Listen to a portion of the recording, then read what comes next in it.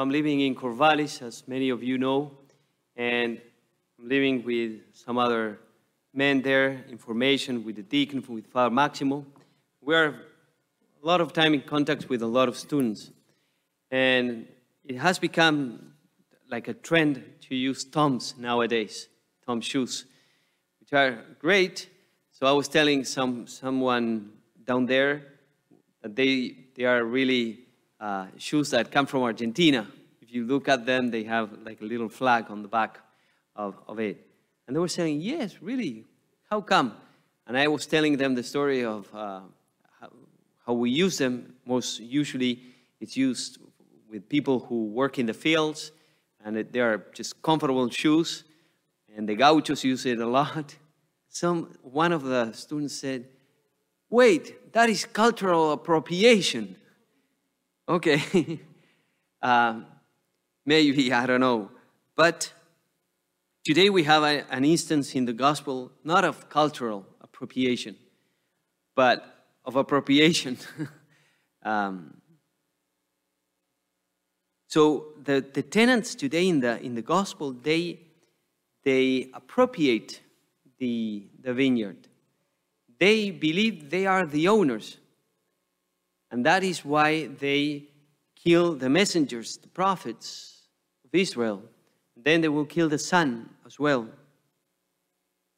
They forget that they need to render an account for their labor, that they have been entrusted a task, but they have to render an account of that.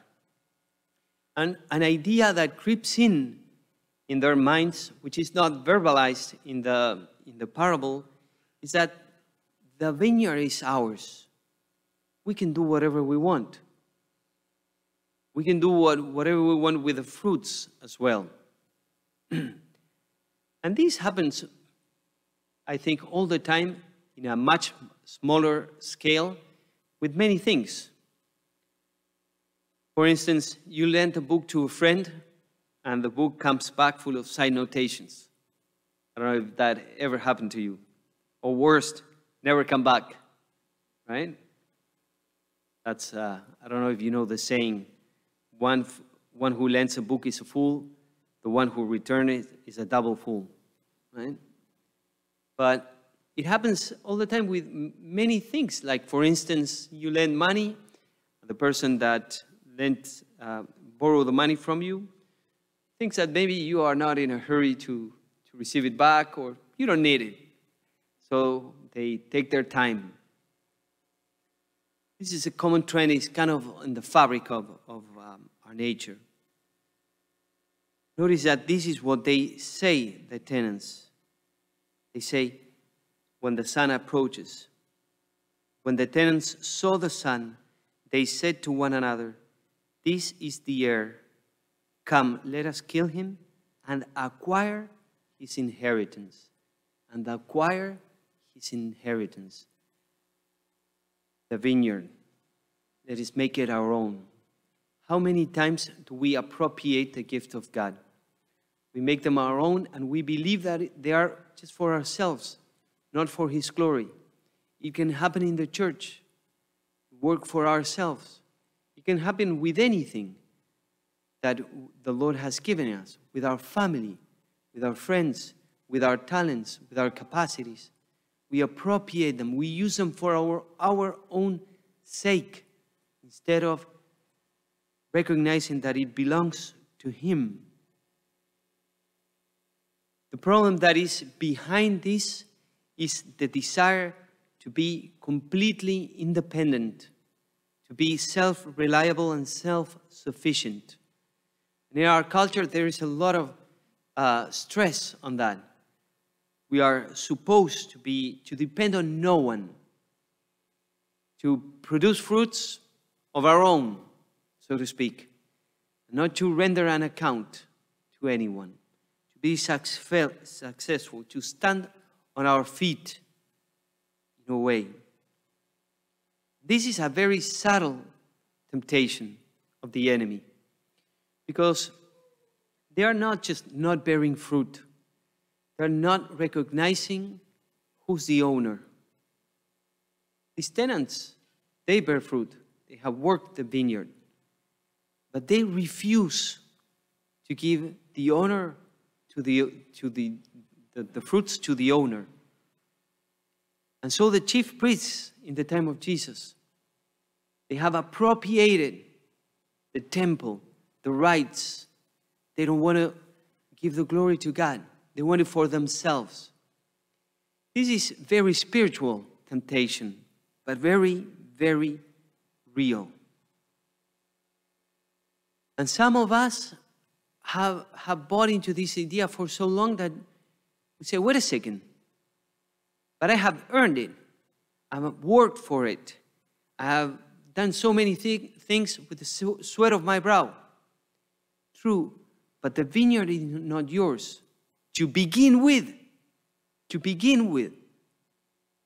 So everything that you produce is not yours. It belongs to God. On a natural level, your capacities, your intelligence, your free will, your virtues, everything is because God has endowed you with a vineyard. Then you produce it. You make it work. That is great. But remember that it is only because God has given you those capacities, those possibilities, that you can bear fruit. So you have to give it back to God, whatever fruit it is. That is called restitution. Restitution. Give back what belongs to God. Not only on a natural level, on a supernatural level. You have overcome temptation. You have left behind, habits that were sinful. You cannot attribute yourself those victories. You have to give it to God, because only through the grace of God and the power of the Holy Spirit that you are able to do that. So on a natural level, but also much more on a supernatural level, so to speak. St. Ignatius of Loyola has a wonderful prayer that summarizes this. He says, take, Lord, restitution, take, Lord, and receive all my liberty, my memory, my understanding, and my entire will, all I have and call my own. Notice how he says, I have it and I call it my own, but I give it back to you because you're the true owner. You have given all to me. To you, Lord, I return it. Everything is yours. Do with it what you will. Give me only your love, your grace. That is enough for me. What a wonderful prayer. What a wonderful prayer. That we could say every day, Lord, take my liberty, my freedom, my memory, my past, my understanding, my capacity to comprehend the world, to make sense of it, my will, everything I love, all that I have I can call my own. We are stewards. And by saying this, it doesn't mean that, well, now nothing belongs to me. It belongs to you totally. It's your will, your understanding, your memory, everything belongs to you. But it has been given by God, and it belongs to Him as well. And this, we should not think about it as an option that is either belongs to God or belongs to me, like an either or type of thing, but rather a both and. And that's really what it means to be a steward. You're truly entrusted. It's really your task, but it's really God's at the same time. And when we realize this and enter into this mentality of the gospel, wonderful things happen. Wonderful things happen. The first is that we are able to call Jesus Lord, which is His title. That's the one thing that the demons never call Him, Lord. We can call Him Lord. He's the owner. He disposes of things. He decides. He is the landlord. But then there's also great profit for us in doing this. These are at least two of the advantages that I can see very clearly that come when we have this attitude. Because all this wanted to appropriate comes out of pride. I want to be, like people say nowadays, you do you, right? I want to be myself. I want to do my will, right? First, when we surrender and we give it back to God, and we say, this is because of Him. And we say it to ourselves, we admit it, we say it to others, we proclaim it. Then wonderful things happen. Two that I can at least mention today. One is because you acknowledge that everything is from God, God starts taking care of your business. If you insist of doing it yourself, God will eventually say, okay, do it. But if we say, Lord, this is your vineyard, my life is yours, my family is yours, my business is yours, my future is yours, then He works with you. A wonderful saint, not very known, Saint Alphonsus Rodriguez from the 1600s, he was in charge of forming all the first Jesuits after St. Ignatius of Loyola. And remember, the first Jesuits, there were a lot of saints. There was a bunch of saints among them. And there were really renewal in the church at that moment. And he was in charge of all the novices, the guys who were starting in their vocation. He wrote a wonderful, very thick book for them. But if you follow all those advices, you'll become like one of those saints of the 1600s. Well, he says, this is what he says what happens when we put God in command. God steps in and makes the business His own and charges Himself with it and stands up for His own glory and honor.